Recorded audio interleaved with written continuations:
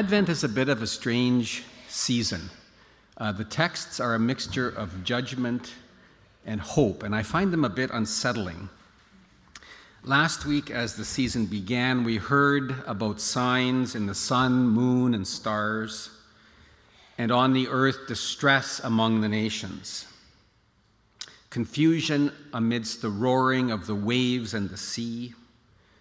The gospel writer last week prophesied that people would faint from fear and foreboding of what was coming upon the world. This week, we're hearing about the coming of the Omicron variant and the anticipated stress on the economy, on the southern hemisphere, and on everyone's mental and physical health. Today in the scripture texts, we hear news that the messenger of the covenant is coming. Both Malachi and Luke announce this. And Malachi says, "Who can endure the day of his coming?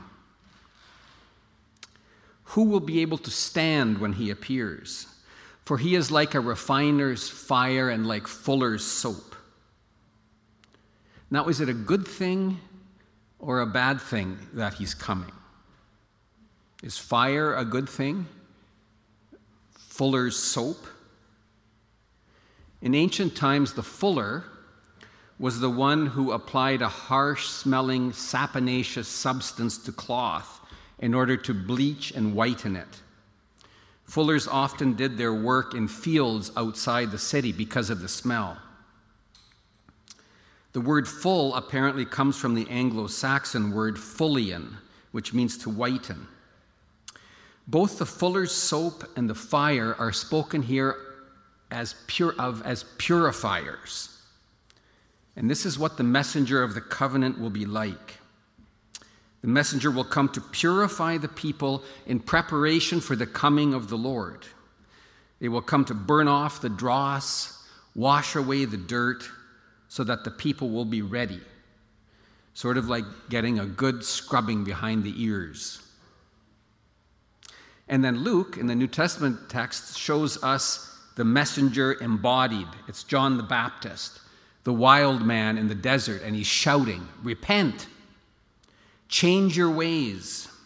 Every valley will be filled in, every mountain and hill made low." Is this a good thing, that the mountains be made low and the valleys be filled in? I'm not sure.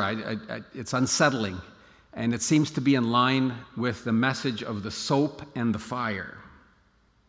The message here is that things will need to change.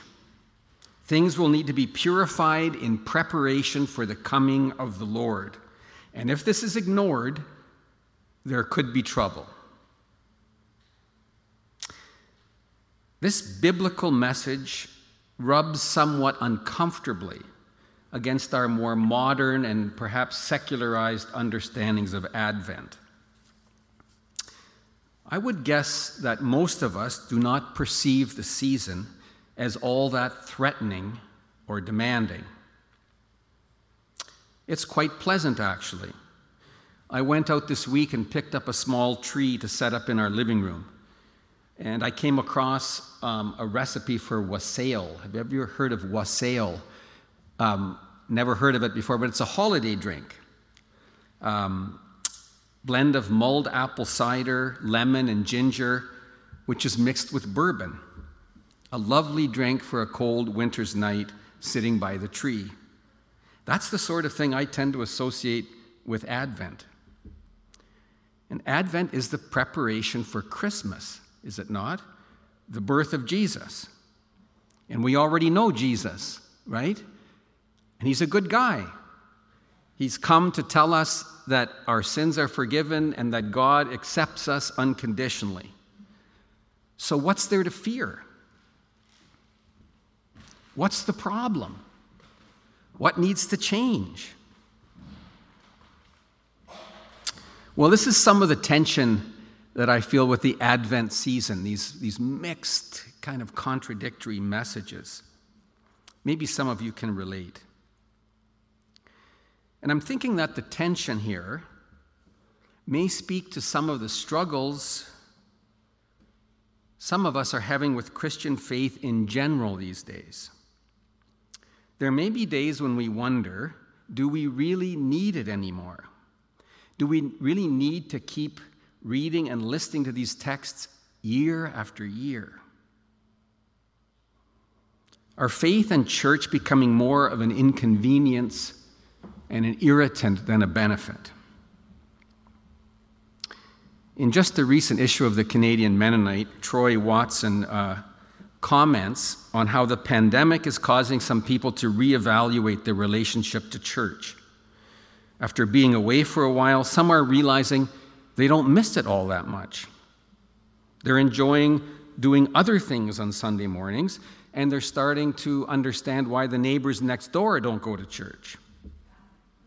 There are other things that one can do.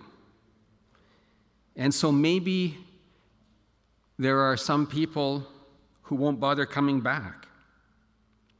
In this article, Watson says, and this is a quote, "Too often what churches excel at are giving burdened people more burdens. Instead of energizing and encouraging people, many churches end up adding stress to people who are already stressed. Sort of like, come to our Advent services and listen to threatening texts of judgment. Repent. You must be purified in preparation for the coming of the Lord." Well, all of this gets a bit tricky, in my opinion. Mr. Watson may have a point, but then again, maybe not. I suppose it's true that churches can sometimes lay unnecessary burdens on people. I'm thinking of Jesus' critique of the Pharisees. He says, they tie up heavy burdens, hard to bear, and lay them on the shoulders of others, but they themselves are unwilling to lift a finger to move them. But on the other hand, who says that the purpose of church is to make us feel good? Is the purpose of church to make us feel better? To encourage us, energize us, give us a pat on the back? I would say that the purpose of church is to help us meet the truth, the living God, to get to the heart of things, and that this may not always feel good. It could even feel like a burden sometimes, and this is okay. But I guess there are worthwhile burdens, and there also may be unnecessary, unhelpful burdens. It's not one or the other. It's not always easy to distinguish between the two of them. But burdens, in and of themselves, cannot be the problem, I don't think, because the truth can sometimes feel like a burden. People who are open, who are alive, who are responsible, want to be challenged. They want to be exposed to messages that run counter to the prevailing narratives of the culture. And the scriptures certainly meet that. And that's perhaps a good reason to keep coming to church. People who want to grow in character know that it's not healthy to always follow the path of least resistance, the path of comfort. There is work to be done on the road to growth, and sometimes it's difficult. There's a saying that's true, no pain, no gain. So I think this is an ongoing discernment. And perhaps it's the creative edge of Advent. Maybe there are actually some things in our lives that we need to clean up to prepare for the coming of the Lord. Maybe I do need to be purified in some ways. Maybe there is good reason for me to go through a bit of discomfort. I've been listening to an audio series by a marriage and family therapist named Terrence Real. And something that he says in the series came to mind here. He talks about living within relationships. And in relationships, we always have choices to make. It's constant thing in flux and negotiation. And moving toward healthier choices can often involve some discomfort and pain. However, he says it's discomfort that's worth enduring because it leads to something better. He talks about healthy self-esteem in terms of understanding ourselves as the same as other people. A healthy position is a moderate position. I'm not better than you, my partner, and I'm not less than you, or with friends and other relationships. I'm not above you, nor am I below you. As human beings, we're all equal in terms of inherent worth and dignity. He describes how we easily slip into unhealthy self-esteem in either direction. On the one hand, considering ourselves better than others, or on the other, less than others. Better than, he describes as a state of grandiosity. Less than, he describes as being in a state of shame. The goal of healthy relational life is neither to look down on other people, nor to allow them to look down on us. The healing path for some is to come up from shame, and the healing path for others is to come down from grandiosity. He says that often for men in his practice, the path is coming down from grandiosity. Coming up from shame can often feel good. It can feel empowering. But he says coming down from grandiosity can often feel very uncomfortable. As someone comes down to recognize how they've been arrogant, how they've put their partner down, how they've been acting like a jerk, the realization can be painful. Recognizing our errors, our sin, will always be painful. But Mr. Reel says it's pain that's worth enduring because it's pain that leads to growth, to something better.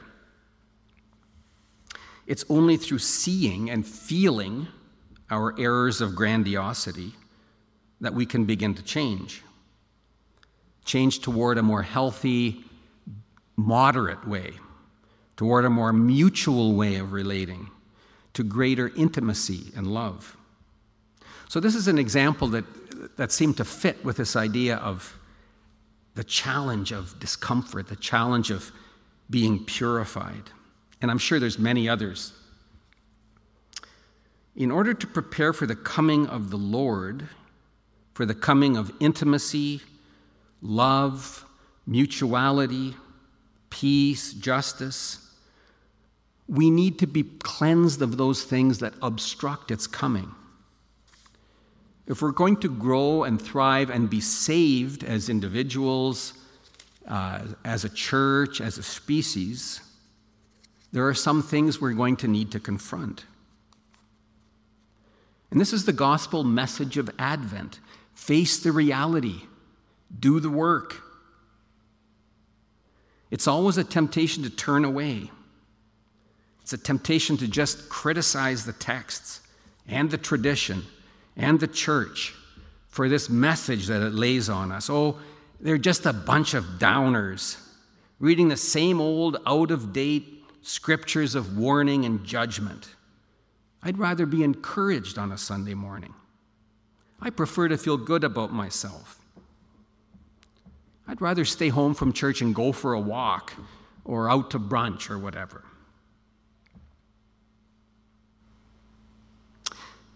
It's always a temptation to turn away from this calling and to seek comfort in our own ways, our own plans, our own pleasures, whatever they might be.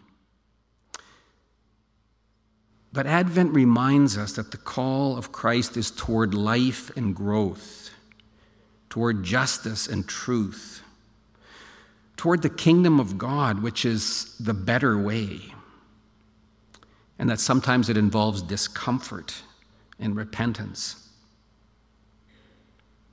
The call of Christ is beyond just ourselves to the beloved community, to the holy tradition, to commitment and participation, to the necessary change in preparation for something much better that is yet to come.